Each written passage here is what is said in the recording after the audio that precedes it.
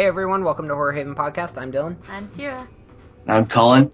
And tonight we're going to be talking about two Robert Eggers films, really the only two that are out. We're going to be talking about The Vivitch, The Witch, and The Lighthouse. And also some other stuff. Maybe. We'll ease our way into those two movies. Okay, before we talk about the movies, Cullen, what's your first name? Is it Cullen? My first name's Brad, but I've never gone by Brad. You don't sound like a Brad. Yeah, I think that's probably why I never, I'm not like, it feels like such a fucking 80s movie villain. Well, It's you know like what I it's like picture? I just picture the kid. It was like the button-up shirt that does coke off his dad's Office desk? Office desk. Yeah, Yeah. and he has like the popped polo collar. Exactly. That's And you probably tie a sweater around your shoulders. Yeah. Is that the What? vibe you get from it too? Well, that starts happening when people call me Brad too much. You start like popping collars The on persona your comes polos. out. This fucking cocaine starts pouring out of my nose. Can you bad. please be that for Halloween? Brad. Personal question: does your wife call you Brad when she gets angry? Nah, my mom calls me Brad Cullen if she's either angry or like trying to get my attention or something. She's like, Brad Cullen. I'm like, huh? Like, I know to shut the fuck up. I'm like, yes, ma'am. My mom is speaking now. Be silent. Okay. Yeah. Do you have any more random questions to ask her? Or are we good, Sierra? No, that's it for today. All right. So Do something kind of like just while we're talking about that. So like a weird thing about that is that the reason I'm not called Brad is in, I guess, when I was like a year old, somewhere like within my first year of life, I was called Brad, but then my brother, who's 13 years older than me, he got into some shit with a kid at school named Brad, who he thought was a dick, which, as we know, most Brads in the 80s were, in fact, dicks. doing coke off So, their dad's desks. Yeah. That's right. Yeah, Coke Dick Brads. So, Holman was like, look, man, we can't call him Brad anymore because of, he explained the Coke and the pop collars. And They wear So- sunglasses inside at nighttime. Yeah. And that was where they drew the line. They're like, well, take the fucking sunglasses off this baby. You ruined our whole plans for his future. His Yeah. collar was already halfway popped. Yeah. I'm picturing a baby being a douchebag right now. A baby doing coke. No, that's bad. We can't say that. But all right, so the first thing I want to do, I don't know if you guys did it or not, but we had all talked earlier in the week about having a weekly recommendation, or however often we put this show out. I wanted to try and keep it indie related, but I know that there's not always going to be like cool indie projects. Did anybody that stand get up us back? Because we were like every posting. week. I post all over the place. I had a one person message me. That's because our reach Yeah. isn't that big these days. Yeah, It's okay. We'll get there. but it doesn't have to be indie. It could be really anything if that you guys are into this week. But I want to put the recommendations in the beginning of the episode so that if people don't want to listen to our whole episode because they fucking hate us, they can say, okay, maybe this Wow, other that's stuff. so kind of you, because I would be like, put it at the end and make them fucking listen. No. Or no, put it in like the middle randomly so that they really have to search for it. So, Colin, did you have any recommendations for the week? Well, so since no one reached out to me, actually one person did. So it was for another podcast that actually covers something horror related. So just since that was the only person that I got as far as the indie world, I would say the Serenicide podcast is something that exists. I don't. I think it's pretty good. They have a bunch of episodes, and I honestly haven't listened to too much of it, so don't hold me to it. But I think it's pretty good from what I did hear. Mhm. They're gonna listen to this and be like, thanks for the shout out, I guess. No. So hey, check out these. I'm trying to make sure that's the right name because it happened early on. Well, and- everything that we plug, I'm gonna put in like the descriptions for the episode and all the posts on social media and stuff. So, So yeah, okay, there it is. It's the Serenicide podcast. Check that out. Serenicide. Yeah, Sirenicide. I honestly don't know too much about it. I know that they do like horror, maybe horror adjacent type stuff, and it seems to be fairly well produced. So, and I know some good friends of mine think it's pretty cool, so I would recommend checking that out. We always trust our friends' opinions, so I would say that it's probably good then. My friends have really bad taste, so usually whatever they suggest, I just automatically say, man, that sucks. And no, friend, we're not talking about you. And real fast, I will also say that since I just got an update from the Indiegogo campaign, that Never Hike in the Snow is still that started principal photography within this past month, maybe a couple weeks even. I think it was a couple days ago because they were waiting to get some snow. Yeah. Oh yeah. So yeah, that shit's gonna look great. And then outside the indie world, real fast, I saw The Invisible Man, and it's fucking amazing. I want to see it so Dylan's bad. really excited to see that. Yeah. So good, dude. Cool. Sierra, do you have any recommendations for the week? I feel like I this week I watched some movies that we're covering. Yeah, we did watch those. I feel like I've been, I gotta sleep, so I don't. It doesn't have to be anything you watched this week, but something that you want people to check out. Yeah, I mean, I don't really watch too many more recent ones, so most of the stuff I watch you've probably mostly seen. I don't know. Okay, I have a few, so I'm gonna throw out a few. I have a recommendation that you should listen to, Dylan. Okay. So, I have a few. I'm going to start with podcasts first. I'll always plug the hell out of Larry's podcast, Creature Features. Is it back officially? Yeah, he put out his episodes? Yeah, he's been doing monthly. He just did, for February, a Women in Horror Month episode, and he's doing something really cool now. And he didn't call me to be on it? Nope. Call him out. Larry? You little bitch. But that's the last time I call you chunky. He switched to a monthly format for these last few episodes, and I really like what he's doing with it. So he's been having like roundtable discussions with different people in the community based on like a certain topic for that episode, and then he'll have his movie review, some interviews in the episode, and it's kind of just like everything that he was doing before on like a weekly basis mushed into one montage of a monthly show. Lawrence, you fuck up like this again, I'm giving your address out to people. You don't have his address. You might. You're creepy. Oh, I do. He invited us over to watch a movie if we could find it. He did. Another podcast, Objectively Subjective. They just put out their first episode, and I listened to it. I loved it. It's not... I know that they're going to do horror-related episodes, but it's kind of more like a pop culture thing. So their first episode was top 5. I know whose podcast. Yeah, okay. Top 5 video game movies, and basically what they're going to do every episode is have like a top 5 list that they go down, and I don't know why, but I fucking love like tier lists and top 5 lists. I'll look up like a random topic and look like ranking this and pull it up, and so I'm excited to see what else they put out. Yes, here. You can watch Hanukkah! Yeah, that was one of my other ones. Watch Hanukkah! I watched that movie, I forgot. Yeah, Hanukkah, we watched that, and it's like watching a great 80s horror movie, but with Jewish people.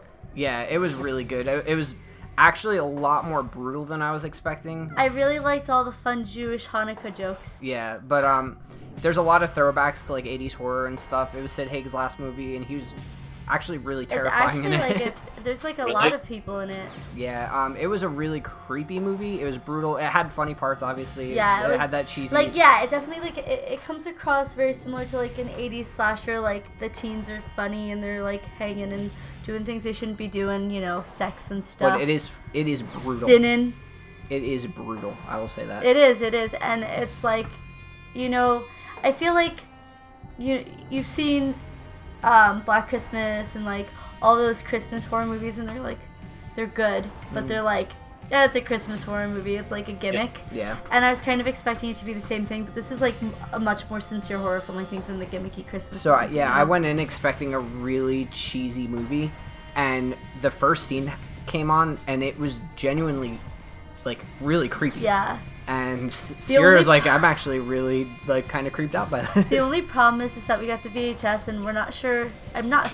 We don't think it's an intentional, right? We've decided. It wasn't. No. But the VHS. Halfway through the movie, the picture kept cutting out. It just cuts out like when you've watched a VHS 45 million times. Yeah. It starts doing that shit. But it just came out on like Blu-ray and stuff, or it's releasing in like a few weeks on Blu-ray. Yeah, we only got it on, well, Dylan collects VHSs, but we got it on VHS because we got it from the guy who produced it or directed it or something, and he hadn't released it yet, but he was selling it at Mad Monster Party that we went to 2 weeks ago. Yeah. So we were like one of the first people that were able to see it, which is kind of cool. Oh yeah. So I have two more, and then I'm gonna stop rambling. I just remembered that I had a suggestion, and I was so happy. Yeah. So one was I had somebody reach out to me. I have this app on my phone. I guess this is also kind of a plug, but there's an app called Slasher, and it's pretty much like social media for strictly like horror fans. So there's like recommendations. Have any creepy girls hit on you yet? No, I haven't really posted too much on there. Actually, Darcy, the mail girl, Diana from Joe Bob Briggs, she just made an account and like added everybody on there and stuff. That's so cool. And I talked to one guy for a little bit, the guy who played the one killer in Strangers Pray at Night with the bag over his head. Okay. He was also in Haunt recently. He just made an account, and like I was talking to him a little bit on there. But somebody reached out to me. It's Face Melt Features, and I'll link everything for the episode, obviously. But they made a short. He shared his first film that he made. It's called Night of the Axe, and he wants to make like a full length version of it later this year. And he has another one coming out soon. That's a short film. And it was pretty well done. I enjoyed it. It's about 20 minutes long, and it had like a little classic slasher feel to it. Nice. The effects were really great.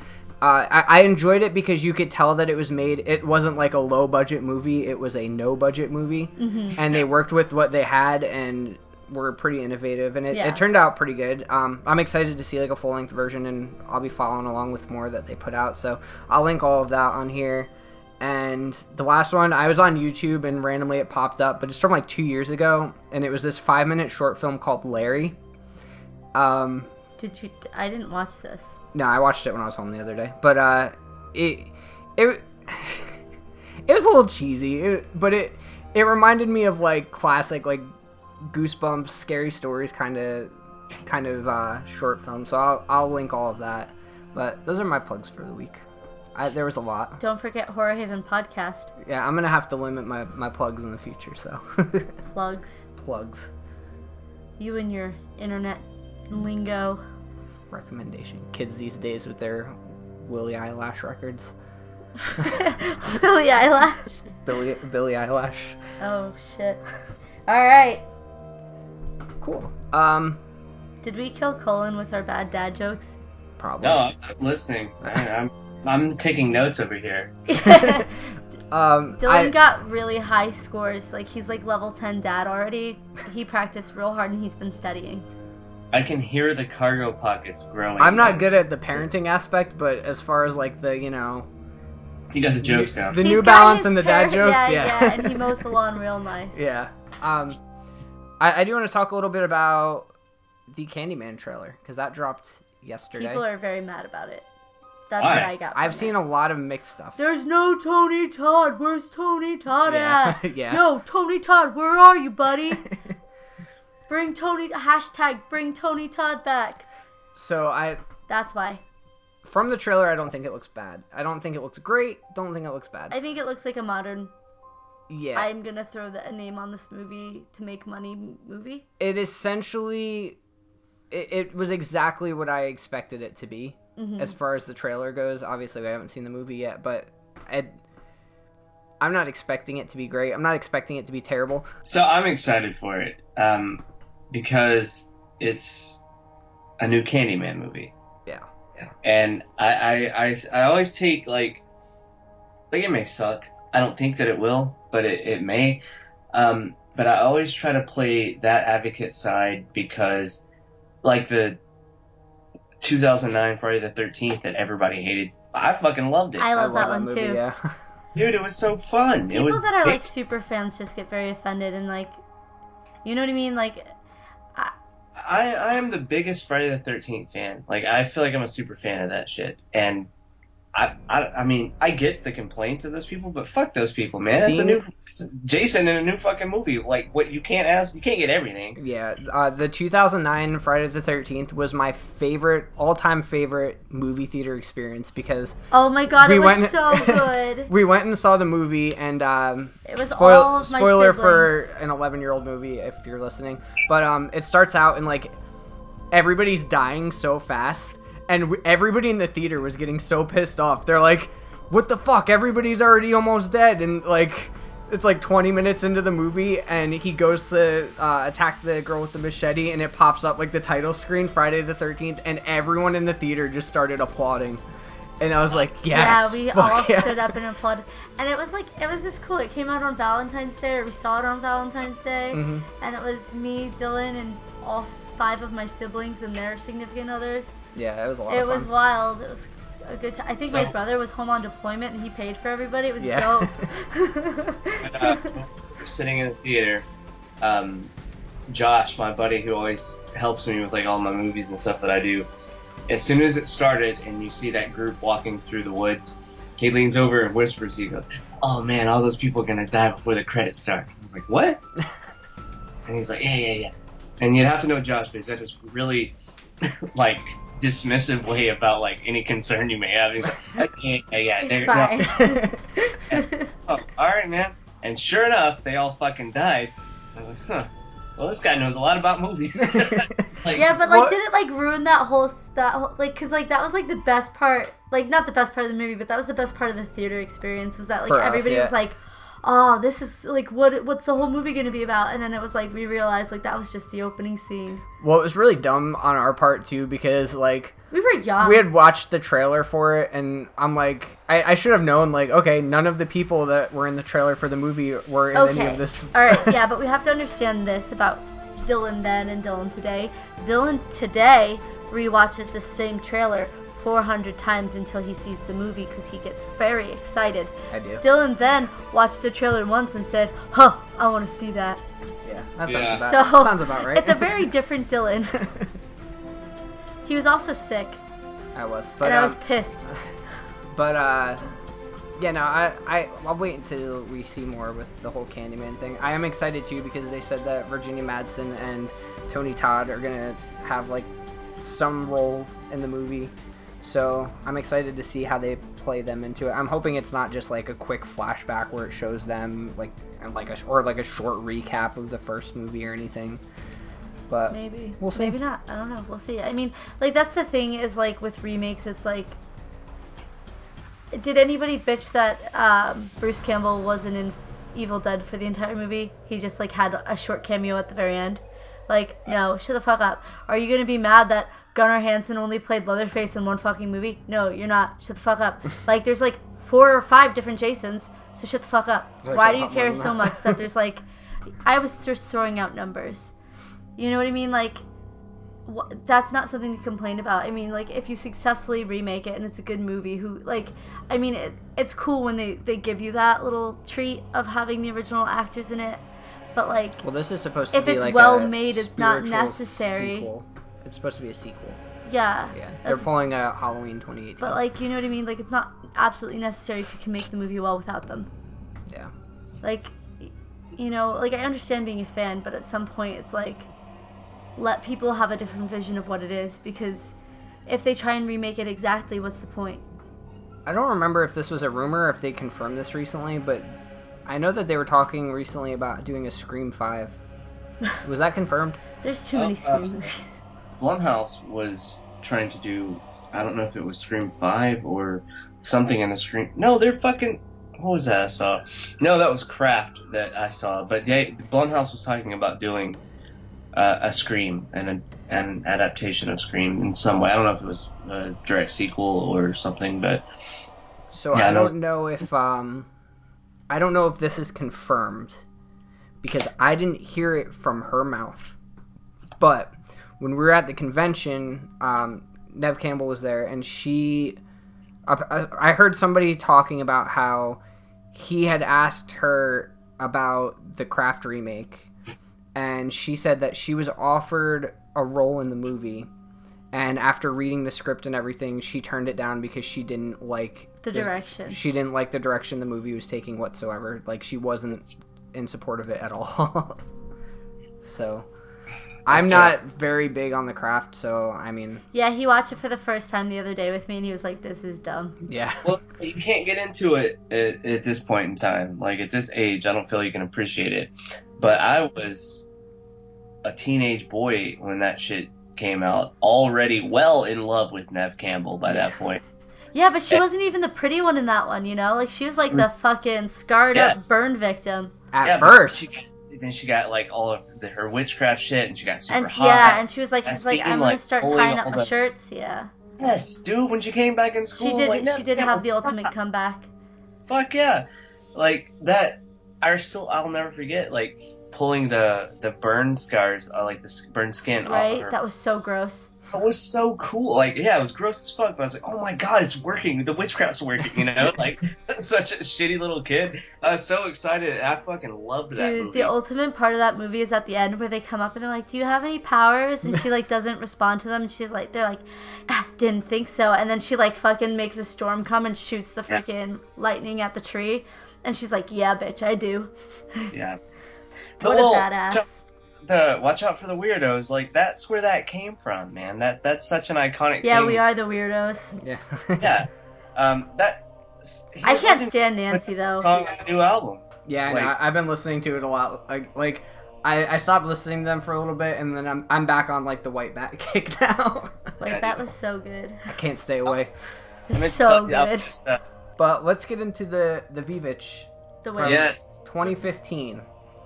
So Was it really that long ago that it yeah, came out? so- We finally just watched it. I will say before we get into these movies, these are the only two movies that Robert Eggers has out. Robert Eggers has out right now. He did a bunch of short films before this, and I tried for a solid like 30 minutes online to find these movies, and everybody's like, there's like Reddit boards like, yeah, it's impossible to find any of them. He probably pulled a lot of them once he was established. He was wanting to say, this is my body of work. Maybe I'm wrong, but it seems likely, since they were like Hansel and Gretel, Mhm. and what was the other? Telltale Heart. Yeah, Telltale Heart. So that kind of Oh, made like sense Edgar to me. Allan Poe. Mhm. Okay.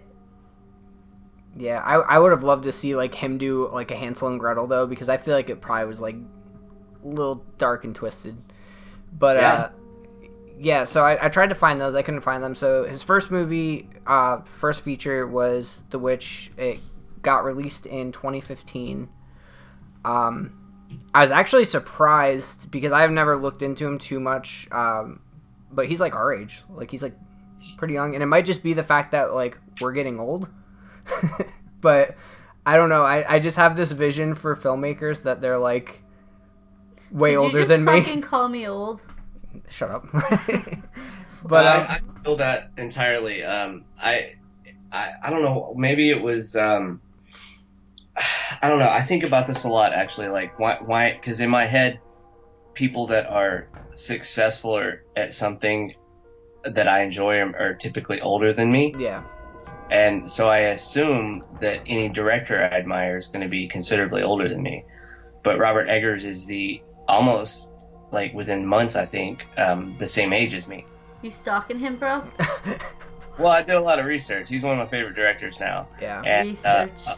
I was like, holy shit. So yeah, Siri, yeah, I was talking to the guy, okay? It's okay, just admit it. I popped my fucking collar, I did a bunch of coke, and then I was like, Yes. Don't be a That's Brad the way man. to, dude. Brad, that's the way to do it. But I was like, oh, Bobby Eggers, what's up? My friend. Fancy meeting you at my dad's desk. but I think it's kind of cool. I feel like for like modern horror right now, like the age that we're in, there's three big filmmakers. It's Robert Eggers, Ari Aster, and Jordan Peele. Yeah. And I think it's cool because their movies are so different from each other, but they're also very similar in tone and like feel. Like Hereditary to me has the same pacing almost and like visual direction as The Witch, even though The Witch is a timepiece. It's That's an interesting take. I didn't think of that. Yeah, I mean, it might just be me. That's just my opinion. I not everybody might not view. Yeah, See, not everybody might.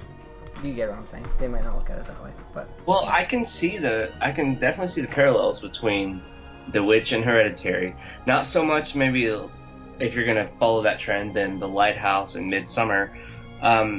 Certainly not visually, but I was trying. I would say the Midsummer and The Lighthouse are probably total opposites, with like Midsummer's use of color, and then, which is an interesting conversation on its own, and then Lighthouse's lack of color. Yeah, but it to me it's really like the pacing of the movies, just that they're the slow burn horror movies that have the build up to like a really big finish, and that's what I feel like that's becoming really popular. Yeah. Now, which like I feel like 10 years ago people just wanted quick gore. You know what I mean? And it's a complete 180. I feel like horror is becoming a much more mature taste recently. Mm-hmm. Yeah. And like there's more meaning to it than what's in front of you. Mm-hmm. You know what I mean? That's been my big thing. I think it was maybe why I admire those two directors in particular so much. Well, fuck, maybe all three of them. I don't know. I feel like Jordan Peele's a bit more commercial in his approach than maybe those two guys. Yeah, I agree. I feel like watching like The Witch, Midsummer, all of them, it's like watching a small independent, but like with the budget. Well, I think they're all released. I think they're all on A24, right? Yeah. Yeah, so they're all the same film company. Yeah, but like, you know what I mean? Like, it feels like somebody who has like, it's very original ideas, Right.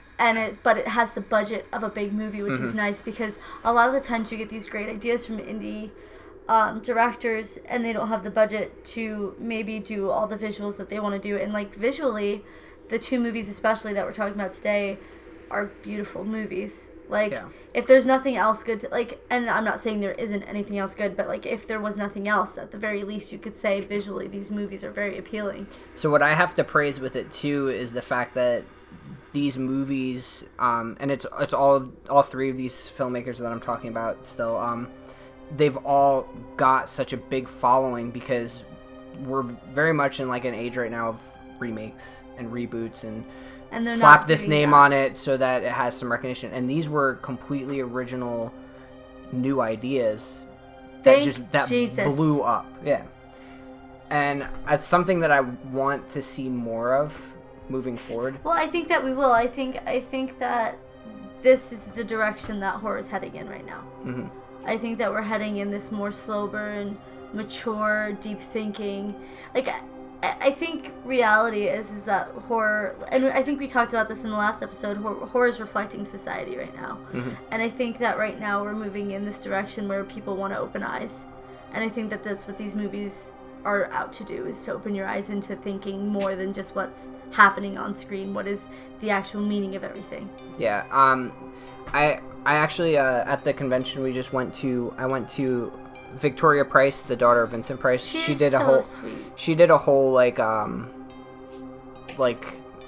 don't know, presentation where she talked about like Vincent Price and his life and everything. And she did a Q&A at the end, and somebody asked the question of if Vincent Price was still alive today, if she thought that he would embrace horror still with what it's become. And she said absolutely, because she said to her, she thinks horror has come full circle because it's very story driven like it used to be, and it's starting to rely a lot on visuals and everything, and it's starting to kind of turn back to its roots. Mm-hmm. So she said absolutely that she thought it would embrace it. And I'm sorry, go ahead. No, you're good. I was done. I feel like, or I think maybe that's why I'm drawn to those two guys in particular, is because I'm a big Hitchcock fan. Mm-hmm. And there are a lot of Hitchcock or Hitchcockian elements in Hitchcocky. Hitchcocky. Hitchcocky. We're gonna have to patent that phrase. That's Hitchcocky. But there's a lot of that shit. Like, you can see Hitchcock vibes for sure in all four of those movies. Well, I think even in addition to that, just old Hollywood, like I'm not going to talk about all the movies when I talk about this. I'm going to specifically because, like, visually the Lighthouse was stunning. Yeah. But, like, literally the lighting was like watching a Universal movie. Holy shit, right? Oh my It god. was like every time they showed that spiral staircase, yeah. I was like, this is Dracula. Yeah. Like, you know, that's how, like, the contrast, like, how did they get such perfect contrast, perfect focus, perfect everything in such a dark scene? I just, like, am watching it, like, what is I'll the science tell you behind this? A little bit about, I don't know about that particular shot, but I'll tell you how some of that shit was achieved, and it was old Universal techniques. So when they're at the dinner table and they're, you know, there's like a little lamp burning between them. So that was like the brightest incandescent bulb that you could get, and to where Pattinson said you couldn't see. He said it was practically like doing the scene by himself. You couldn't see Willem Dafoe or anyone else for that matter, and he's just fucking acting. And so they had to make it that bright so that it would expose this black and white film. Dude, I cannot go on enough about how, like, that it's just so well shot. The whole entire thing. There is not a single scene, I will say that with confidence, not a single scene that was not beautiful to look at. The mermaid vagina. I mean, how beautiful was that to look at? Well, the scene was still really good. It was just like you weren't expecting a vagina on a mermaid. Like, Ariel didn't have one. Yeah. Easily the most beautiful, most attractive mermaid vagina I've ever seen. Have you? It's the only one I've seen. How many have you seen? Yeah. That makes one. Well, then it's definitely the best. 1 out of 1 is a high score. Yeah, we'll talk in depth about that. Let's go back to The Witch. Well, yeah, I do want to say, though, talking about both movies together, one thing I will praise him on, Robert Eggers, is his commitment to having all of this stuff period accurate. Like the dialogue, everything. And I know that a lot of people complained about both of these movies because a lot of times, like, it's kind of hard to understand what they're saying, but to have them... But that's important to what the movie's set in. Exactly. And, like, you can tell he loves period pieces. His next movie is going to be a 10th century, like, Viking revenge film. Oh, I'm fucking watching that shit real quick. But, I love Vikings. He may actually get to do Nosferatu, by the way. Really? I'll definitely watch watch that. Yeah. I remember they announced that a while back. Let's go talk about the goat. Black. Oh my what? god. Black Phillip. Black Phillip. Yeah. I had a goat that looked like him when I was a kid. That explains a lot. But He's a dick. I want to. I'm kind of curious. I'd like to ask him. He might have said this before, but I'm curious to how he writes his films. If he writes them in, like, normal, like, modern dialogue and then goes back and, like... No, not at all. No, he said, so I only know all this bullshit that I'm rambling off as fact that I've known my entire life because of all the, like, as we discussed, I started stalking him. Blu-ray collecting. Yeah, well, stalking the motherfucker too, yeah. That helped. Yeah, I don't know what a Blu-ray is, actually. I've just been stalking this man for a couple years now. He just sits at his table and talks in Old English. When you look over his shoulder in a coffee shop every day, and you get to see what he's working on, you really get to know him. He talks like that. I mean, he doesn't know proper English. No, so he's in the Blu-ray, like, all the special features. Seriously, though, that's why I gave no shits about collecting Blu-rays, but I wanted a handful of movies. Both of his were included in that list, mainly for the special features and shit. And he was talking about how he read tons of books from that time period, and that motherfuckers just talk like that. And so he's like, well, you know, you have to, if you're gonna do a period piece, you have to be true to that period. Yeah, and like accurate. Exactly. So yeah, like he just wrote it that way, and he said I think his brother did the first draft of the script. Yeah, he does work with his brother a lot with it. That's sweet. Yeah. Share the wealth, you know. He actually, I watched an interview with him the other day. Do they look and like? he's not his. I didn't watch it with his brother. I just want to make sure that Brad's stalking the right guy. So he actually said that with the lighthouse, because they have the seagull, the one-eyed seagull in the movie. He actually didn't want to like put too much of that in the movie because he didn't want to have a repeat of The Witch where like Black Phillip was such a key piece of the movie. He didn't want to have another animal and just have like a different animal that's a key piece of the movie. And his brother like really pushed and convinced him to do it. So finally he's like, yeah, all right. Like, I love Black Phillip. I don't think he was doing anything wrong. well, I know that he was very cautious too because they said the goat was extremely difficult to work with on the set. That's what I'm saying. Goats are mean. Yeah. I got attacked by it like daily. They're notoriously difficult actors. Yeah. No, they're just difficult living beings. You were They're gonna say fucking humans. assholes. Hey, Like, I'm sorry. I'll tell you real quick a story about my only goat story because I don't have a lot of experience with goats. you should definitely adopt some goats because they teach you a lot. Well, we're on a waiting list. I'm working on it. So when I was a kid, though, we had a couple goats. Like we had some land, and so my parents wanted goats. Were they cute? Not at all. They were fucking just plain ass shitty goats. I don't know if like they weren't like cute like kids, like baby goats, you know. I had baby goats, and then I raised them to big goats. Did you kill the goats? No, well, one did die. His name was Thumper, and I was really sad. Oh, well that doesn't count. He was gray, and he had a little white snout. Oh. So I saw my dad punch a goat square in the head. Not because he was just abusing animals, because he had horns, didn't he? He did. It was a big billy goat, and all the feed was kept in this little like shed, like a building, right? Like it was big enough you could walk in and move around, but it was a fucking like storage place. My mom had gone out there to feed like the animals, and so she's dipping feed and all this bullshit. And then we're like my brother and I are playing out in the yard, my sister, and my dad. You hear my mom like yelling and like screaming, like she's scared, and so my dad goes running into the fucking storage shed. And this goat has like, if you left the door open at all, this big billy goat would push his way in and like rear up like Black Phillip on his hind legs and come after you to get the feed. And my mom was scared shitless. And so my dad like drew his attention. My mom got out. Then the goat started charging at my dad. I'm watching all this as a little kid, like, this is awesome, you know? And he's like, what else can he do? So he fucking punches this goat in the head. Like, so. I feel like the goat was probably just real mad after that. No, he was so calm. Like, I don't know if he gave this goat a concussion or what. No, dude. Okay. Got up, like, all right, man, we're good. And that was it. It's probably like a dominance thing. Can I please tell my goat story?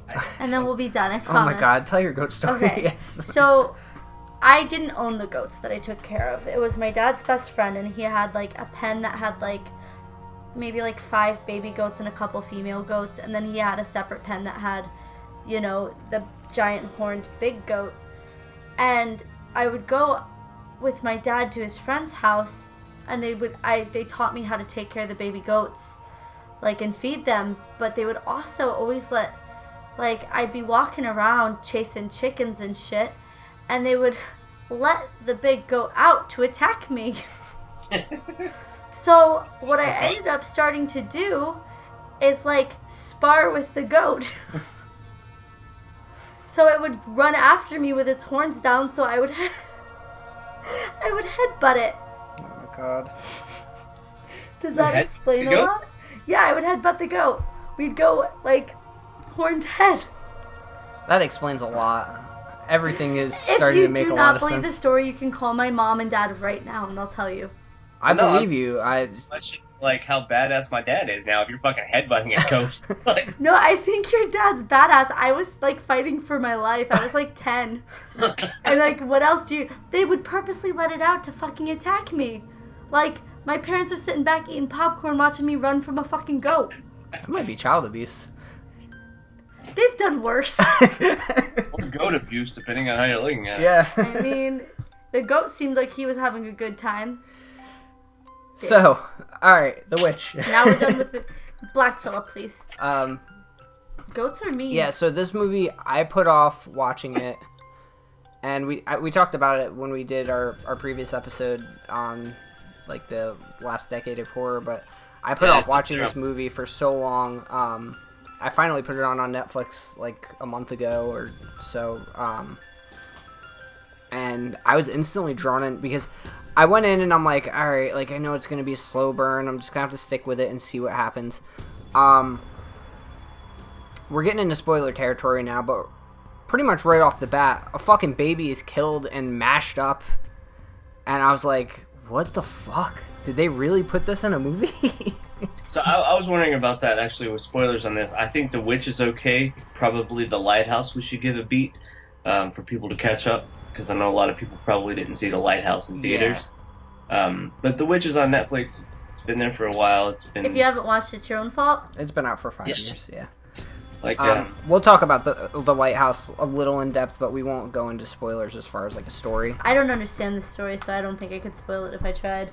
Let's go. We can. Well, what we'll do for the Lighthouse is we'll like talk general, and then we'll give like a spoiler warning. So if people want to turn the episode off at that point, We already got the play. seem fair? spoiler warning: vaginas. Yeah, we already There ruined the are mermaid mermaids vagina. Yeah. and there are tentacles. Okay. So One yeah, more. I was instantly drawn in. I'm not a sicko. I was not like, oh yes, baby murder. No. But it was just very. I was very uncomfortable instantly. I was like, oh fuck, they're But going there. it was so eerie. And Colin, I know that you would like kind of amp the movie up a lot when we were talking about it, and you're like everything, like the atmosphere, the music, everything is just so eerie. And I was like, he was 100% correct, because everything is just so unsettling and just off the whole movie. Yeah, I think that's where he really shines, is putting you out of your typical viewing experience, making you feel uncomfortable the entire time. Yeah, so the baby was just gone. You saw something move in the edge of the wood line. You know, the movie's called The Witch, so you can kind of assume, all right, maybe there's a witch. You never once are going to assume that this baby's going to be mashed up in front of you. Yeah. You know, like that's And like the rubbed beauty. all over her naked body. Yeah, exactly. And not like a young hot version of this witch, just like an elderly woman. Like it's the most uncomfortable. There's nothing sexual about that shit. That was satanic as fuck, right? Like that was how. God, I don't know. Like I actually read online that the Satanic Church praises this movie for its accurate depiction of witchcraft and Satanism, and they actually regularly show the movie in the church. Well, that Way to makes go, me not Nicholas. want to be a Satanist, so. well, no, I don't think modern Satanists really mush up babies and shit. That we Because- know of. I comparing this to the Lighthouse a little bit, just really quick. It's interesting how what made both movies feel very unsettling to me were complete opposites. So for this movie, it was really unsettling and eerie because you just have this vast open, it's just like woods. There's nothing around, and it's just this big, empty, endless, you know, there's a few shots of There's overhead. trees. It's not Yeah. empty. Well, there's no people, there's nothing around, and it's just, if you've ever been outside in the woods at night, or like just in general, you know how terrifying When it the is. raccoon is there. So Well, one might call it an ocean of trees. yeah, there you go. That's a good example. Thank you. So that's what made the whole thing feel unsettling to me, is kind of this almost like hopelessness, and you get that towards the end of the movie because what leads Thomas and the main girl to eventually make this deal with the devil is that she loses everything and she has nothing. She knows that she could walk to the nearest town and maybe even starve to death on the way there. It's just It's kind of empty. a bummer though, because like everybody was just kept calling her a witch, and she wasn't even a witch at that point. Yeah, so That's what was the most beautiful thing to me. Why was that? That's like- that's so- so sad. Well, hold on. Yeah. So that's what made the movie feel eerie to me. Now, The Lighthouse, it's the complete opposite, and it makes you feel uncomfortable. It's purposely shot in like 1:4 ratio, whatever the ratio, 4:3 ratio. I don't know ratios, but 19 to like an old TV. Yeah. It's shot in a square. Yeah. It's And they 1901 is what the...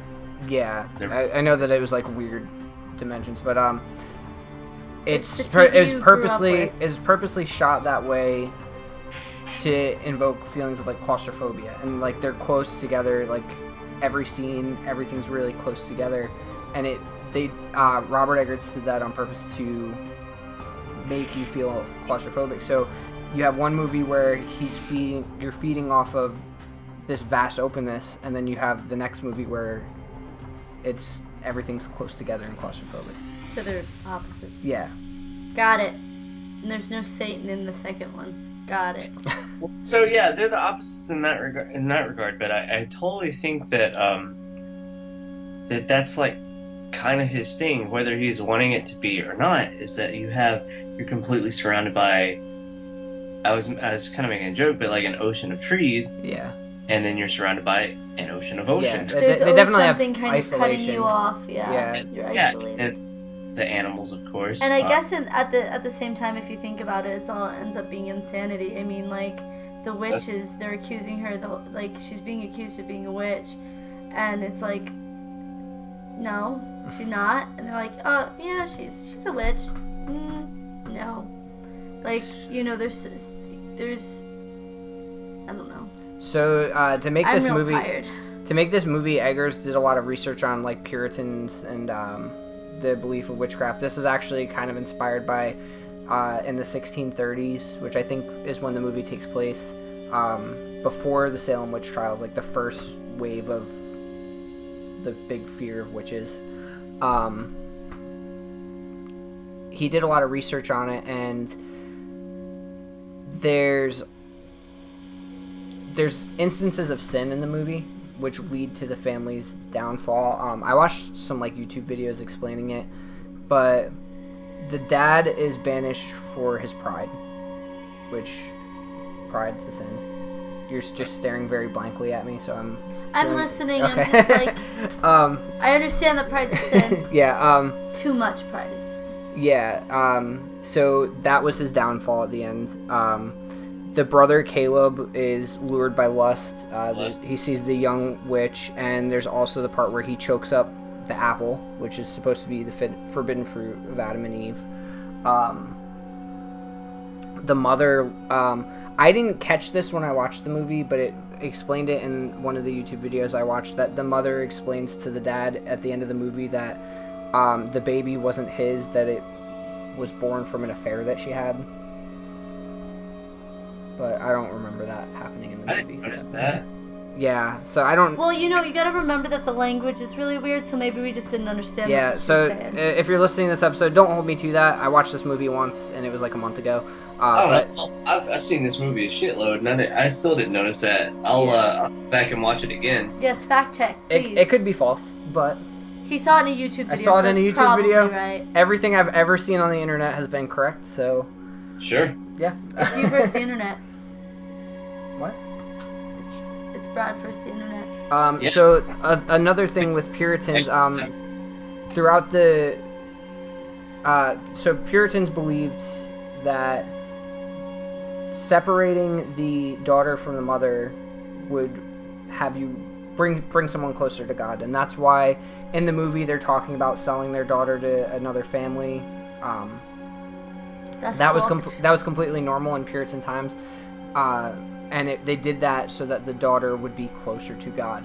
So that was kind of paralleled in this movie, because it's at the end of the movie when she kills her mother and is separated from her mother that she becomes closer to God, but it's actually the devil.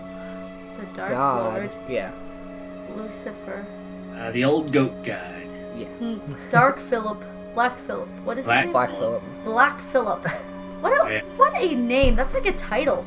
That's the coolest thing. I loved. God damn it, man! That's why I loved everything about that movie so much. Is because they tell you what's going to happen. They tell you what is happening, and then you don't believe it. Just like you're following this character, so you don't want to believe it. So of course you don't. Then here's all these things that they've been telling you the whole fucking movie just happened. And you're like, yep, no, we told you. This is it. It's just like Shaun of the Dead. Yes, dude. Like it's a fucking art piece. Like it's so. I'm getting worked up because of how much I enjoy this movie. Oh, you're good. Maybe it has something to do with the way I first saw it. So my daughter and I like to take her to go see movies. We don't go as often as I'd like, but we try to get out as often as we can. So that was one of the ones we saw, and we saw it on a Saturday or Sunday morning on a whim. I didn't know much about this movie. I was like, oh, the trailer looks creepy. We'll go see this. And it was just the two of us and this one old lady who, for all we know, could have been the fucking witch. She was the one with the mashed up baby blood on her? So he could have been. When What that a part freak. when that part happened, was she like nodding her head like, yeah? She turned around and her hoofed hands knocking against the... No. But, like, so we saw it in this, like, really, like, unique viewing experience, right? There's one other lady, like I said, and she didn't give a shit about it. She was just, like, zoned out watching a movie, whatever. I don't know. But it was, like, the perfect conditions for watching a movie. It was nobody reacting except for us. And so there was no, like, laughing. Because I've heard a lot of people hated, like, when Black Phillip started talking, they hated that. They said it was, like, cheesy. I loved every single bit of it. And I think it was because I of was that. waiting for it. I was like, please don't talk. Please don't talk. Please don't talk. And then he talked, and I'm like, all right, it's not as bad as I was expecting, but I wish he didn't Wait, talk. normal goats don't talk? Well, when you have a concussion from headbutting them, you might start hearing them talk. I think that's the thing, though. I think normal demon-possessed anything talks. Like, in film, anything possessed by a demon, you get, like, some sort of vocalization from something, right? Like, Yeah. Yeah, 'cause it's not like the goat talking, it's the demon within the goat talking. It made sense for the movie. I just have a bad taste in my mouth of animals talking since I went to the theaters and saw Drag Me to Hell. And the goat in that movie talked, and I'm just like, please, about that. please don't, we please got don't. free movie tickets thanks to that viewing. Yeah, but it wasn't as bad as I was expecting. It made sense to the movie, and they still made it an eerie moment. It's not something where it's just like, all right, this got stupid real quick. Not to me, anyway. The sound design when they had the goat talking, the sound design was perfect. They vacuumed everything else out of Black Phillip speaking, and that's what, like, you're hearing inside of Thomason's head, and it was fucking genius, man. It was really cool, I think. That's right. Isn't that the girl's name? Thomas, Yeah. yes. I always thought that, like, the whole movie, I'm like, why the fuck did they name her Thomas? And he's like, it's Thomason. And I'm like, that's still a weird name.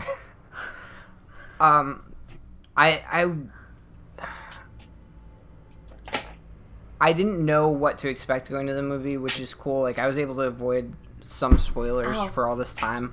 I thought going in, I had heard different things. I felt like I thought that she was a witch the whole time and was playing the family, and that wasn't the case. I also, for some reason, I was thinking that it was never explained whether or not any, like, witchcraft stuff was actually happening. But it was legitimate. And it was just, like, the family's fears, and they were going crazy. But it was, a pretty straightforward... Everybody died. Pretty straightforward movie. That's what I loved about it. Is like it was straightforward, but in the opposite way in which you see a straightforward movie, like a horror movie, play out. I feel like the weird things with these movies is I feel like you don't, like, there's no real connection with the characters, though, like, because they're just kind of like... You can't relate like, to they're, it. it's like almost emotionless. Yeah. It's weird. So I will say that they can be, I can see them as unrelatable to a lot of people, but I definitely felt like a connection to... Did you relate most to Thomason? Has your goat talked you into signing a deal with the devil? Well, that's between me and my goat. So, Fuck. We'll never know. Gray Charlie and I have our own... They always have to start with a color. Yeah. That's a rule. But, yeah, no, I agree with you, Colin. It was really straightforward, but it was it was enjoyable in a way where, you know, like when the kids are chanting in the beginning, like Black Phillip, and they're doing like the rhyme and they're saying that Black Phillip talks to them and stuff, you're like, all right, they're getting manipulated by the devil. And then when you see it finally play out, like when when Caleb's dying and he starts saying the prayer and they're all saying the prayer and the kids won't say it and they start freaking out and you're just like, oh shit. Like, yeah, it's satisfying to like. Well, so, and I don't want to jump to Ari Aster because I actually thought maybe we could get on that at some point. Yeah, like its own separate thing. But that's what I loved about Hereditary so fucking much is that early on, here's the movie. They tell you in dialogue, and you don't notice it until the end of the movie. And you're like, oh, I knew all this, and it's like just given to you. But it's not even that it's a trick. It's just so unbelievable that, like, with this, like, it's unbelievable that it would actually be the devil inhabiting a goat, inhabiting this girl and a fucking witch in the woods, and not just some crazy woman. So when it actually turns out to be the devil, it's like this most mind-blowing fucking thing, because, like, oh shit, they told us from the beginning that it's the fucking devil and it's the fucking witch, but you don't believe 1600s puritanical religious beliefs, so it's all bullshit to a modern audience, you know? Yeah. Fucking cool. I agree. You guys want to rate The Witch? On a scale of 1 to 10? That's what we do, yeah. Sure, buddy. Colin, I'm gonna let you go first. Oh, man, I'm gonna go anywhere between a 9 and a 10. I you know what? You have to make a definitive answer, my friend. Definitely a 10 for me. I loved everything about it. Okay. Dylan, your turn. I'm gonna give it... See, it's hard because I don't like handing out 10s. I'm trying to think of something to take points off for, and I really can't think of anything.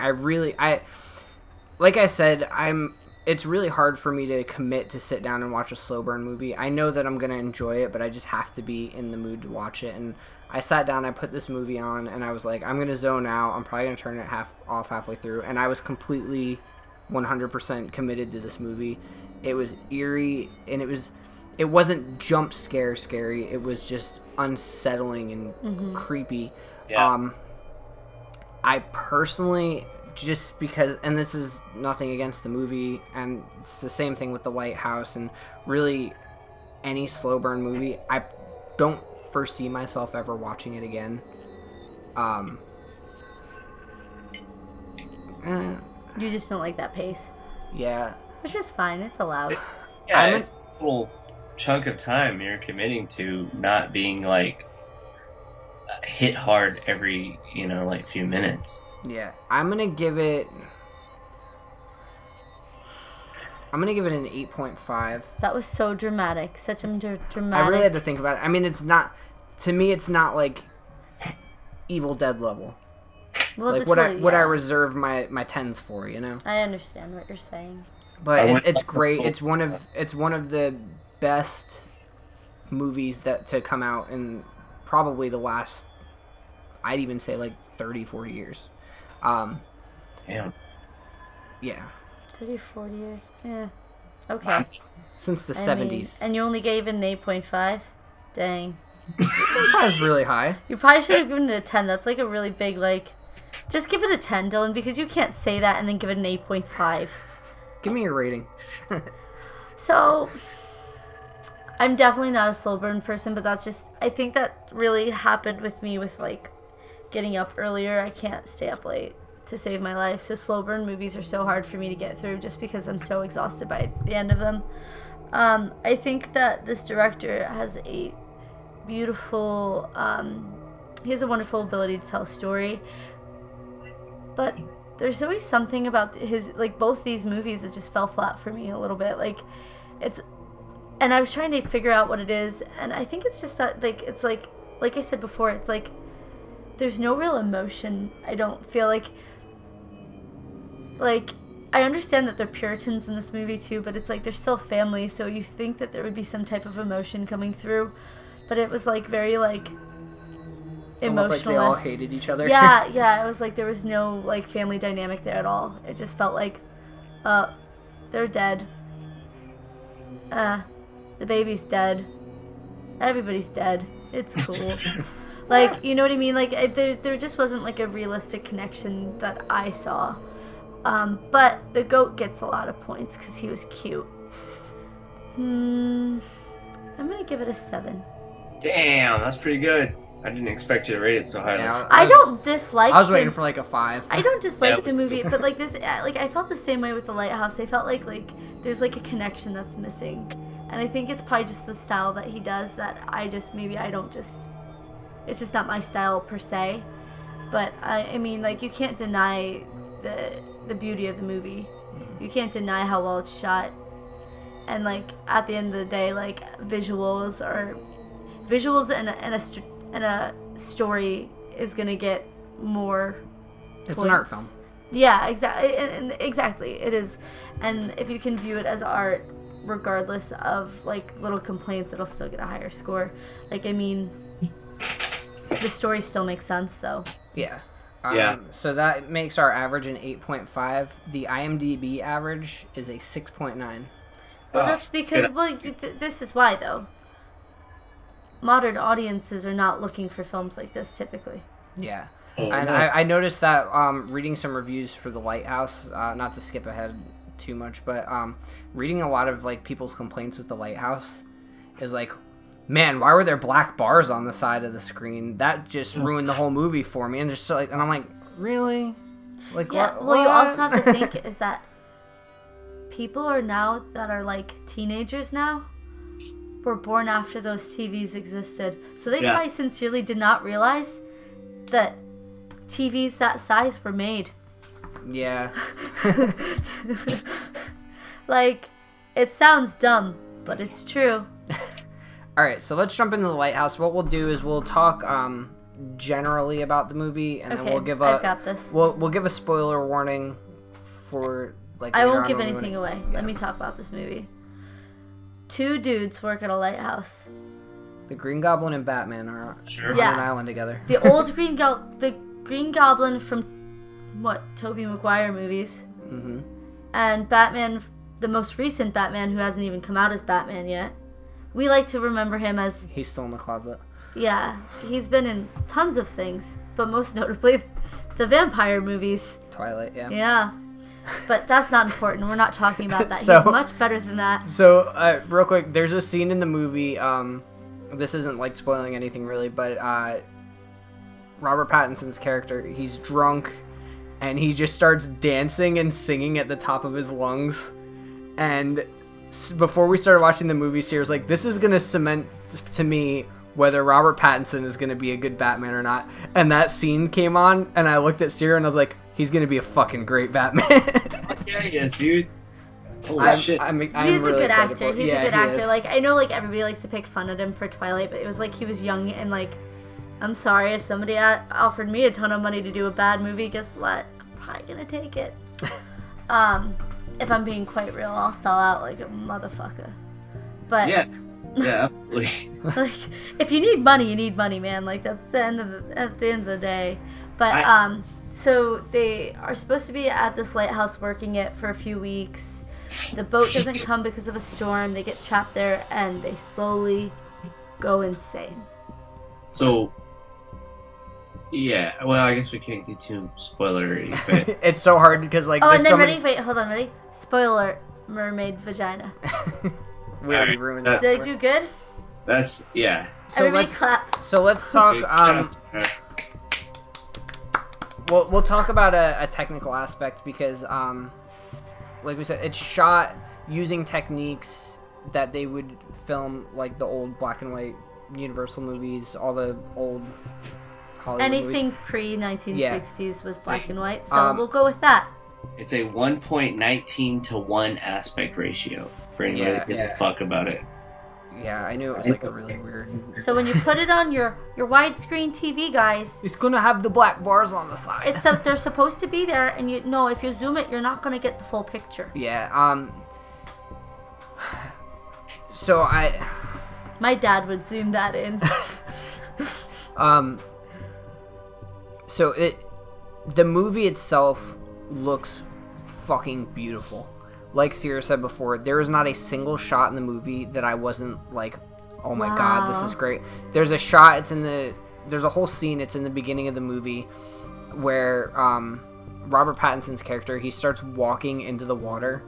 Oh my god. And like the lights reflecting off the water and stuff, and it might be in my top favorite movie scenes of all time, and I just watched this movie like 3 or 4 days ago. Beautiful. Yeah. It is, yeah. Perfectly executed.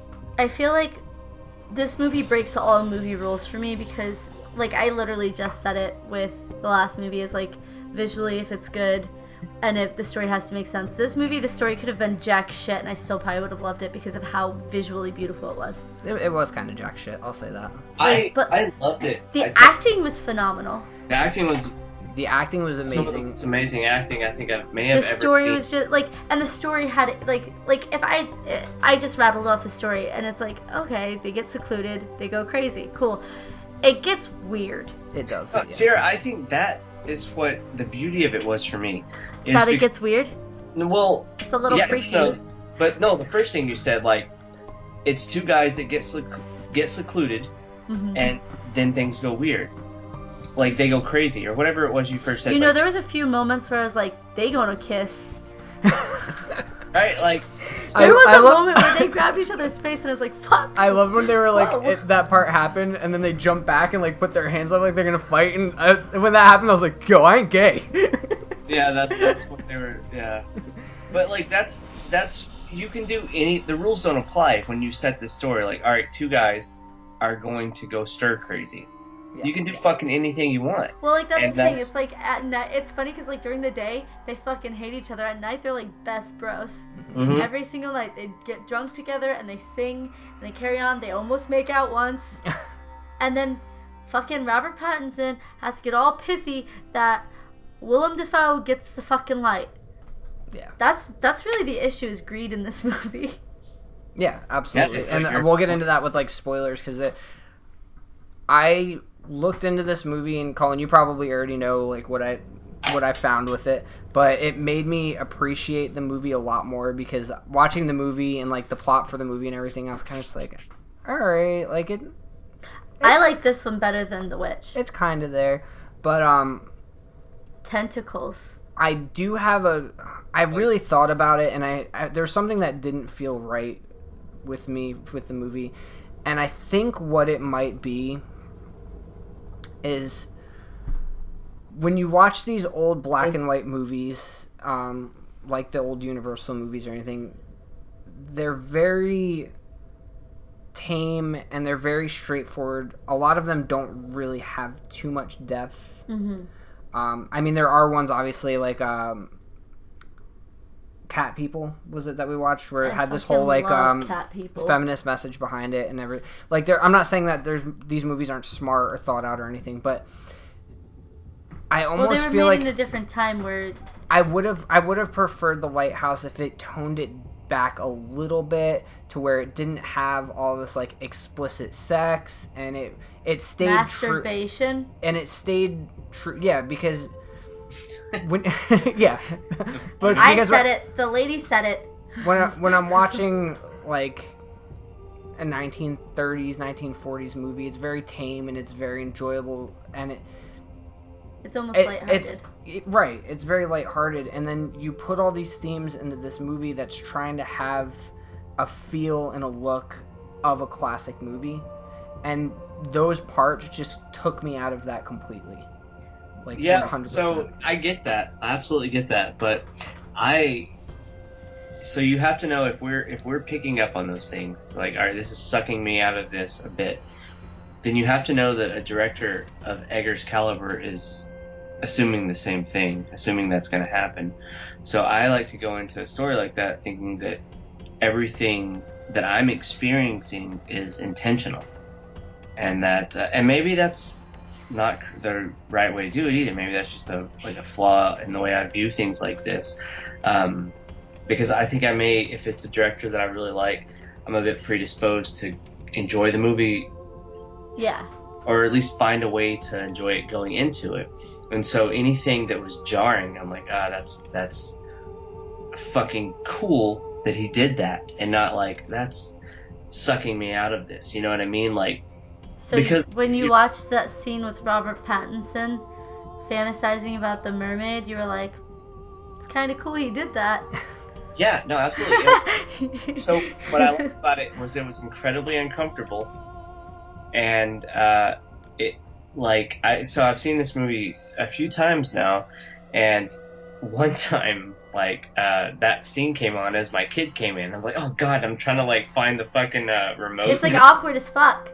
Yeah, and I was like, you son of a bitch, like how brilliant is that to know that, like, imagine watching it in a theater, you don't know anything about this movie, and not you're much. sitting next to some strangers. That's right. Mm-hmm. And then fucking Edward Cullen's beating his glitter dick off. It was filmed very well, though. I actually read online that one of the like first cuts of the movie had a scene where it shows the lighthouse, and then it like fades, and it's Robert Pattinson's erect penis. Oh wow. And they ended up cutting it after like the Cannes Film Festival because it got a lot of backlash or something like that. That's really like. But could you imagine though being like an actor and being like, so now you're gonna jack off, and I'm gonna film it. So it really that was really my only complaint, is it to me it almost felt like like two different movies at times. Yeah. Because you have day and night. Like I mean, like that's really where the switch was. Yeah, you have the moments like the very beginning of the film where it feels like a classic movie 100%, and then you have those explicit scenes, and it kind of just very modern. Yeah, and it's very modern, and it kind of drew me back a little bit from it. Well, like I feel like this movie would have been just as successful if they made it. Like I feel like it became to a point where it wasn't any there. To a point, it wasn't that these guys were going insane. At a point, it was like kind of like this isn't realistic. Like they're seeing mermaids and tentacles, and it just got weird. Like I liked the birds. I thought that was cool to have the birds in there and all of that, and like have him insane and like feeling like the bird is taunting him essentially to the point where he beats it to death, and then like. We're really getting into spoilers here. Yeah, so since we've covered that, you're right. So him killing the bird is what is the catalyst for all the weird shit. Mm-hmm. If you go back and look, he kills it, and that's what sets everything. Well, and Willem Dafoe warns him. Yes, and that's he so says fun. If you kill a seabird, killing a seabird's bad luck. Don't kill a seabird. Yeah. And like he got real mad about it. Sierra said she. Sierra's like, can we start yelling that when we're arguing with each other? Just like, it's bad luck to kill a seabird. Dude, where were you guys on the humor in this movie? Because I fucking loved it. So, I really just want to call spoilers because I really want to dive into the movie. It's a new movie. If you haven't seen it, turn it off. Okay, go. Yeah, I would hope that knowing that we're covering, we do spoilers every episode, so I would hope you'd watch the movie before. But put it in the title. All right, so spoilers. When the whole scene, probably one of my favorite parts of this movie, when Robert Pattinson said he doesn't like the cooking. Oh my gosh. And Willem Dafoe puts the whole like curse on him, and then like at the end he's like, "Your cooking's okay." And I like your cooking. Yeah. That some of the most beautifully executed scenes I've ever seen in movies, man. I love that. Man. That was so perfectly done because as soon as they started, I was like, all right, at the end of this conversation, Pattinson's gonna give in, but I didn't honestly expect that to happen. It like went from like 0 to 100 and then back. What reminds me of that scene is like a husband and a wife bickering. Yeah, like that's essentially the dynamic that these two had. Is like, like Willem Dafoe cooked, but like. Robert Pattinson was a little house bitch. Yeah. He was like, swab the floors! Like, they're still dirty. Every fucking day, the poor guy. Played with that dynamic a lot, and it was really fun. And the fact, like, well, when Dafoe says, I seen you sparring with a goal, I laughed my ass off every time I've heard him say that, and I've watched it, like, a few times now. I don't know, like... Willem Dafoe's just great. The part where... to go back to like the acting, like how great the acting was, I I read that Robert Eggers said that whole speech that he gives during the cooking scene, like the Neptune strike you dead, like that whole speech that he gives. Hark! Yeah, he that was all shot in one take. Wow. And he said Willem Dafoe did not mess up a line, and he did not blink for over 2 minutes while delivering that line. I wish I was Willem Dafoe. He's my hero. So, would you still love me if I was Willem Dafoe, Dylan? Don't do this to me. So, yeah, but it was great, and you really see the lengths that they went through, because almost all of the weather in the scene, like the bad weather and stuff, was actually, like, when it was torrential downpouring and storming, it was actually doing that. And they were actually going out and filming these long days, like, in pouring down rain. Nope. There is no worse feeling than wet jeans. But that would be amazing to get to do that, like or film something like that. So one thing I didn't catch on to that I read later on, because I watched an interview with Robert Eggers when he was talking about the movie, and he said, pay attention to the seagull and go back and watch the movie, and you'll catch on to things. And I wasn't going to go back and watch the movie. So you YouTubed it. I looked it up. So the seagull that's taunting Robert Pattinson has one eye. Right. Towards the end of the movie, Robert Pattinson, he's pulling up a crab trap, and he opens it up, and there's a severed head in there, which you're kind of led to believe that maybe Willem Dafoe's character killed this, like, his past lighthouse keeper. But it turned out that, wasn't it Robert Pattinson who admitted to murdering someone? Yeah, well, we'll get into that. But that head had a missing eye. And Willem Dafoe's character, when he's warning about the seabird, he says... Winslow was his name. Yeah, he says, don't kill a seabird because they'll take your soul. So it's almost like supposed to be that this seagull was the soul of the old lighthouse keeper that was almost warning Robert Pattinson. See, there was a part where he knocks on the window 3 times, and there's like the whole group myth of like 3 knocks means death. That doesn't make sense though, because Robert Pattinson killed that guy.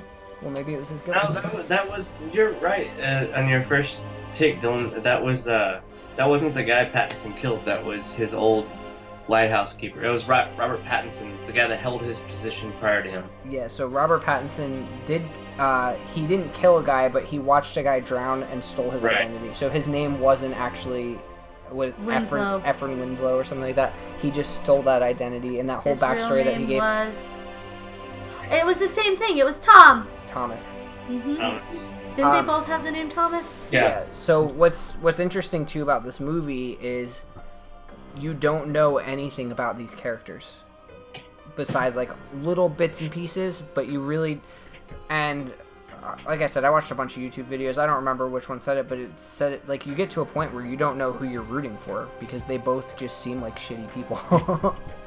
Well, even at the beginning with Pattinson, you think that like he's the good guy, but he's sneaking around in this fucking house. As soon as he gets a second by himself, he's like looking around and digging, trying to open that like cabinet. You know, it's locked. Like probably a bunch of shit he shouldn't be doing. Yeah. He's a little shit. He didn't want to do the work that made him earn the position. He just wanted the good position from the get-go. Yeah. Work your way up from the bottom, my friend. So I'm gonna. He even told him he'd be great lighthouse captain one day. Yeah. Just not at his lighthouse. So I'm gonna contradict myself a little bit. I don't like it for this movie, like for the direction that they went, but I do like the themes that you get, like the glimpses that you get of them going crazy from isolation. So all of the sexual parts and all of the, you know, back and forth with Willem Dafoe and everything, they were well done, and I think it was a pretty good interpretation of how crazy you would go just on this isolated island. Especially when raining like that. Yeah. So the themes were explored well. I'll give it credit for that. It's the tentacles and the mermaid that just like made it weird. Like I feel like if they could have even left in all the freaky sex shit, like that's fine.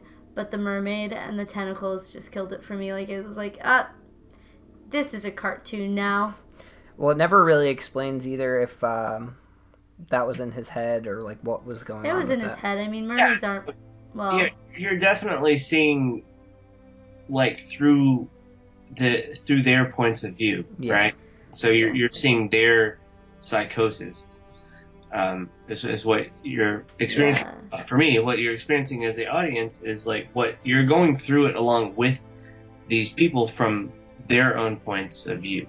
Mm-hmm. And so you see like it's like even a separate layer when Pattinson saw the tentacle being dragged by, and I don't know, Defoe's up there banging a kraken or what, like he's not doing anything. He's just he's up there maybe going crazy himself naked, but Patton seeing him in this like jealous insanity of like he's wanting to be in that position.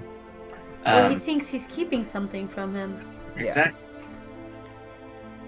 Yeah, man. I mean, it's all a bunch of fucking. Well, I feel like not to be pretentious or like sound that way at all, but I feel like this is one of those movies that like the same way we interpret classic movies now. Like, this is one of those movies that people are going to be writing, like, college essays and theses on, like, years from now. Well, like, that's the thing is that I think Robert Pattinson's insanity, like, he went insane, but he also apparently had some serious sexual frustration going on there. Yeah.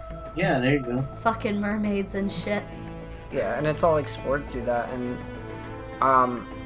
the coolest thing about this, like I said, I wanted to get into it, is these characters. The whole story was based, I found two different things, but it says, if you look it up, that it's inspired by true events. One event was three lighthouse keepers went on this island, and when the ship came to relieve them, they were gone. They had disappeared. There was no trace of where they went. There was no signs of like a struggle or fight or anything like that. It was just, they were gone. Nobody had no idea how they got off the island, where they went. And it's, I guess, one of the biggest unsolved mysteries there are. Right. And then there's another instance that I found that people said, oh, it's based on this. And it's a guy, these two lighthouse keepers went on this island, just like in the movie, and one of them died. And the other one lost his mind from, like, isolation and just being by himself on this island. The characters, though, Robert Eggers, again, he went back, he did research, and he based a lot of this stuff on Greek mythology. So that's why you see the mermaids, and they have the split tails, because they're based on sirens, which lured men, had sex with them, killed them. So he's like... But they were just drunk pirates. They weren't real. Like, you know, I think he had said, like, yeah, the classic... Like, the mermaids that you see now, like Disney mermaids and stuff, where the tails are connected, like, you can't thrust with those. Like, they can't fulfill their duty. So that's why he had gone with that choice. But that aside, Willem Dafoe's character was based on Proteus, which... in Greek mythology, he was like a very knowledgeable... in some iterations, he's a god of the sea. In some stories, he's Neptune's son. But he was basically someone who had vast knowledge of the oceans and the seas, but wouldn't share them with people. And that's where his character was based off of. Robert Pattinson's character was based off of Prometheus, who stole fire from the gods and was struck down for it. And you can see that in the movie. The lighthouse is meant to represent Olympus. Mm-hmm. The light is the fire that he stole. And then him And died. his greed, he went up to this lighthouse, he stole the fire or stole the look at the light, and he was struck down for it. And Prometheus's punishment from Zeus was he was tied to a rock, and birds had to peck out his insides for like the rest of his life, but he was immortal, where Robert Pattinson's not immortal in the movie, but he suffers the same fate. So hearing and reading all of that after watching this movie, I was like, holy shit, that lines up pretty well. Like, that made me appreciate this movie like 20 fucking times more. and I think it just shows like it's genius. And I'll say, like, in general, I was impressed that both of these movies impressed me as much as they did, because with Ari Aster, I want to do a whole episode on that, but I loved Hereditary. I hated Midsommar. I don't want to say hated. I really disliked Midsommar. Jordan Peele, I really liked Get Out. I did not like Us at all. So, Robert Eggers He's to be the in winner. that, yeah, to have, back-to-back. Movies that you're enjoying. You go, dude. I feel like I'm being so quiet. I'm just tired. I might just be talking a lot. Oh, it's good. I think you have a solid point. Both of Eggers' films I really liked. I think out of all of them, well, no, I don't know. Fuck, man. So, The Witch and Hereditary I liked more than The Lighthouse and Midsommar. So far. No, see, I like the White House way better than I like The Witch. Yeah? Mm-hmm. I think I liked how visceral The Witch was, which you couldn't get. I mean, there were certainly visceral elements to The Lighthouse with the weather and the fucking all the weird jerking off and shit, but a lot of it, because of how stylized it was, is you couldn't feel.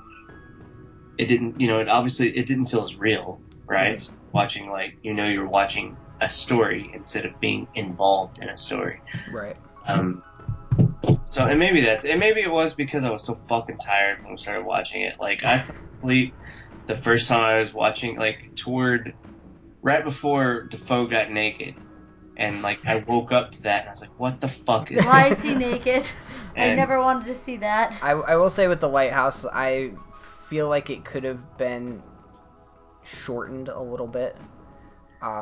Obviously, it's So- Eggers' vision, so Yeah. who am I to say, man, make your movie shorter? Like, he made it what he wanted to make it, but I found myself getting a little bored towards, the middle of it, and I checked, and I'm like, man, we still have, over an hour left of this. And maybe that's, I don't know, maybe that was, the pacing was a little there for me too, that's why. But, I know that I woke up and my wife was like, dude, if you're gonna have to watch this again, because, it's fucking weird. Yeah. And then when I bought it Sunday and watched it that day, I think it was Sunday, and she wouldn't watch it with me. She's like, nope, I don't want to see that again. It's fucking weird, dude. It is weird. It's very peculiar. There was That's some, another one too, where I don't think I would watch it again. I honestly, I feel like I would watch The Witch again before I watch The Lighthouse again. I'll totally watch The Lighthouse again. It is, you said earlier about how, classes and stuff, dissecting it, analyzing it, and maybe, I'm sure some film classes will, but I know it's certainly one that I will break apart in my own mind, a lot. Yeah. There's just a lot of depth to it, and even it, I had said to Sierra that I was interested in diving into this movie before we watched it, because I heard a lot of mixed stuff about it, but I know that we have a lot, and you too, Colin, because we've talked to you about it, but we have such an appreciation for the classic horror movies, Yeah. and it is a very niche thing. Not everybody likes to go back and watch these older movies, so I kind of understand the mixed reviews of it. So I was excited to go in and check it out, and honestly, the commitment and the level of detail that they put into this movie to make it feel like it was filmed back then. Even if you don't like the movie itself for the story or anything, you have to appreciate that. Yeah. So That was a big commitment. I think it was impressive that it wasn't any type of post effect, and that's Mhm. what's the most impressive thing to me, is it was filmed on black and white stock. That's a hard thing to do. Mhm. Like we were talking about with the lighting earlier, you have to pretty much overexpose everything to get Yeah. shit up on black and white film stock, and so it's just an extra layer of difficulty. But it also lends itself to, a lot of I said there weren't that many, but I mean, there was a lot of visceral shit in this movie. It was just in a different way than The Witch. But like with looking how haggard these people look, these characters look, right? Mm-hmm. You wouldn't get that with a properly lit movie set. They would look like pretty actors, right? You know, unless you had like some sort of effect on their face. Oh yeah, well, like, and that's the thing. I think they successfully made the movie very gritty, but like, still so polished. Yeah. It's hard to explain. I mean, the movie is just like, if nothing else, it is probably one of the best looking movies that come out in a long, long time. How's that cinematographer? That guy was. Yeah. Dude, everything, like, it's just, yeah, it's so well filmed, and it's just it's honestly like looking at movie, like, it's like photography, you know what I mean? Mm-hmm. Yeah. It's like, it's not even just like you could take any still from that movie and it would be a beautiful photograph. It's insane how well done that movie is, and how focused everything is, and how crisp it is while still gritty, and like how contrasted it is whilst not being too contrasted. And it's just like every shot of that spiral staircase was just like, I want to go into every abandoned building and take that picture. Yeah. It was beautiful. It was absolutely beautiful. And like, that's the thing. Like, this movie alone could get a 10 on just how well it was shot. Take everything else out of the movie and just look at it. No music, no sound, no storyline, nothing. Just like look at it visually. It's gorgeous. Well, I'll say, even like, we haven't even talked about it, but the sound was amazing too. Mm-hmm. And you had brought it up, Sierra, like at the beginning of the movie when they first get there. You're like, you can literally hear like the whistling of the wind. Yeah, you can hear when the they're wind inside. through the cracks of the house and through the windows, because obviously, like, I mean, it's a very old building. It's fallen apart, but every time the wind blows, you hear it whistling through the boards, and it's like foghorn, man. It's so cool. They actually constructed all of the buildings and the lighthouse for this movie. The lighthouse is the skeleton for what they made it for. It was literally just like wood and I think plywood around it, or they might have used brick around it. But the people, like the locals of the area, were trying so hard to keep the lighthouse there because of how much they liked it, and kind of like this movie was filmed here, but there was like safety concerns because it was literally made out of literally made out of wood, so they had to tear it down. Hey, so this is kind of interesting. Jaron Blaschke, who was the cinematographer, was also the cinematographer for director of photography for The Witch, which makes sense. But he has done exclusively, I think, just short films up until this point. It looks like maybe, what was this? This man was gifted with that at birth, then. But that's what, I mean, you gotta think that that's what Robert Eggers did too. Yeah. I don't want to hear about Robert Eggers right now. We're talking about this other dude. Yeah, well, he did, like, I mean, there's a couple of features, I think, but they were, like, really small indie films, features that he did cinematography for up until he got The Witch, and then now The Lighthouse as director of photography, which is... People need to hire the fuck out of him for every project they do, because holy shit. It's real pretty. It is, and it's, like, it's almost weird because, like, that's not standardly a way to describe a horror movie, like, pretty, but it like, this movie is just so beautiful. It's so beautiful. I thought that about a lot of the shit in The Witch, like... No, yeah, it's filmed beautifully as well. It's filmed differently, but it's beautiful. We've talked about that before. Looking at, like, the tree shots in The Witch, or any of the forest shots, how it's just like a slow push-in to this... Look, you're just looking at trees, like, big fucking deal. But with the sound design, it's the most uncomfortable thing to see, is like a few seconds of a tree. It's really neat. Yeah. So, let's rate it. Let's do it. Cullen, what you got? Oh, how did I go with The Witch? I gave The Witch a 10. Yep.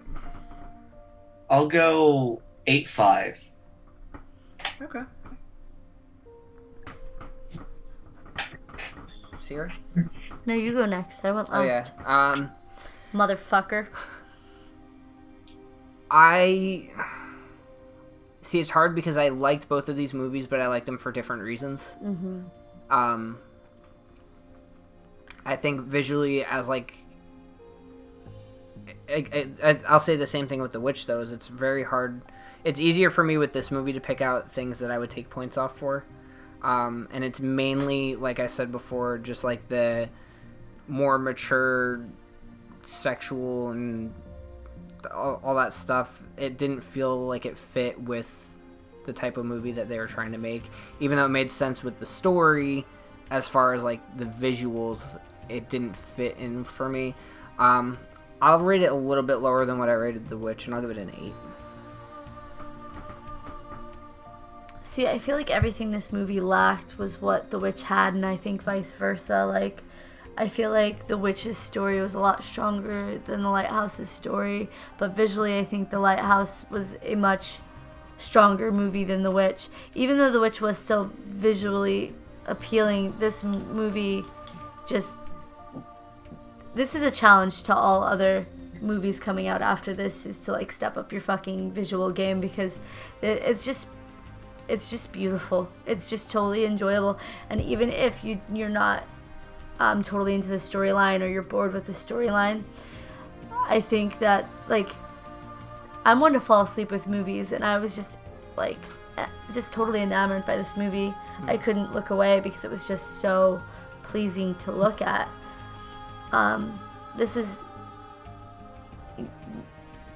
I think that this one's just winning for me, because it was just how well they did with everything, from the sound quality to like it's the deeper meaning behind it, like adding Greek mythology into the storyline and all of that.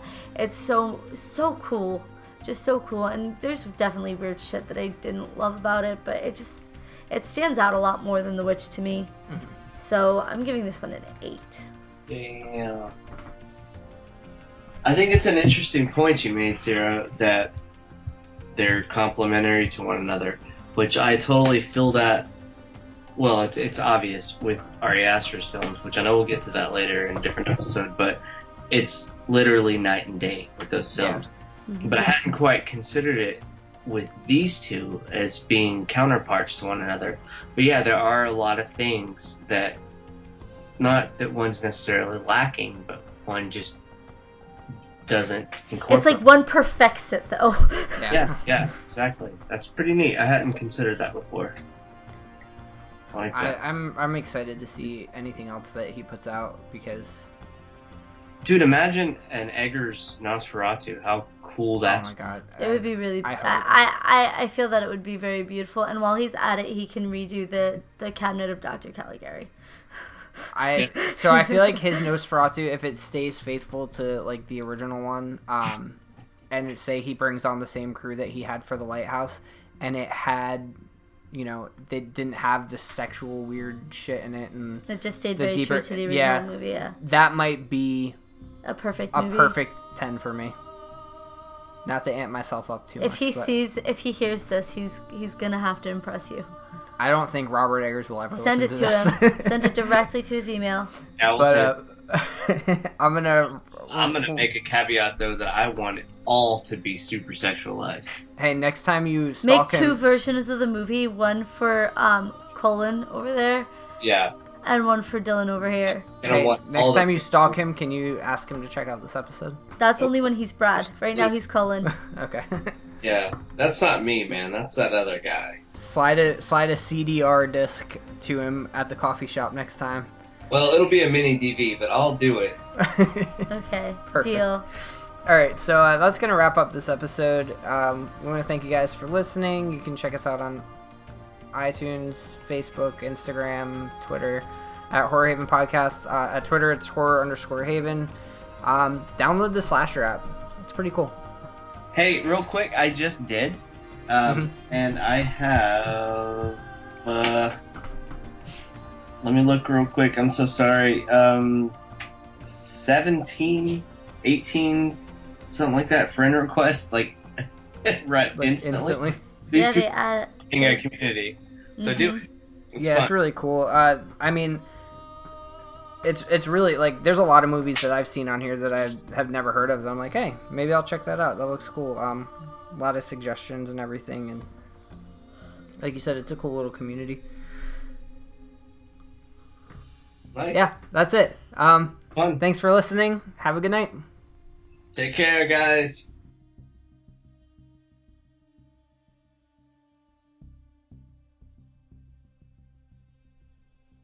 Good night. Oh, good night.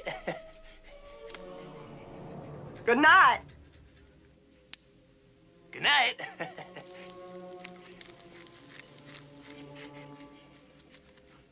Good night. Good night.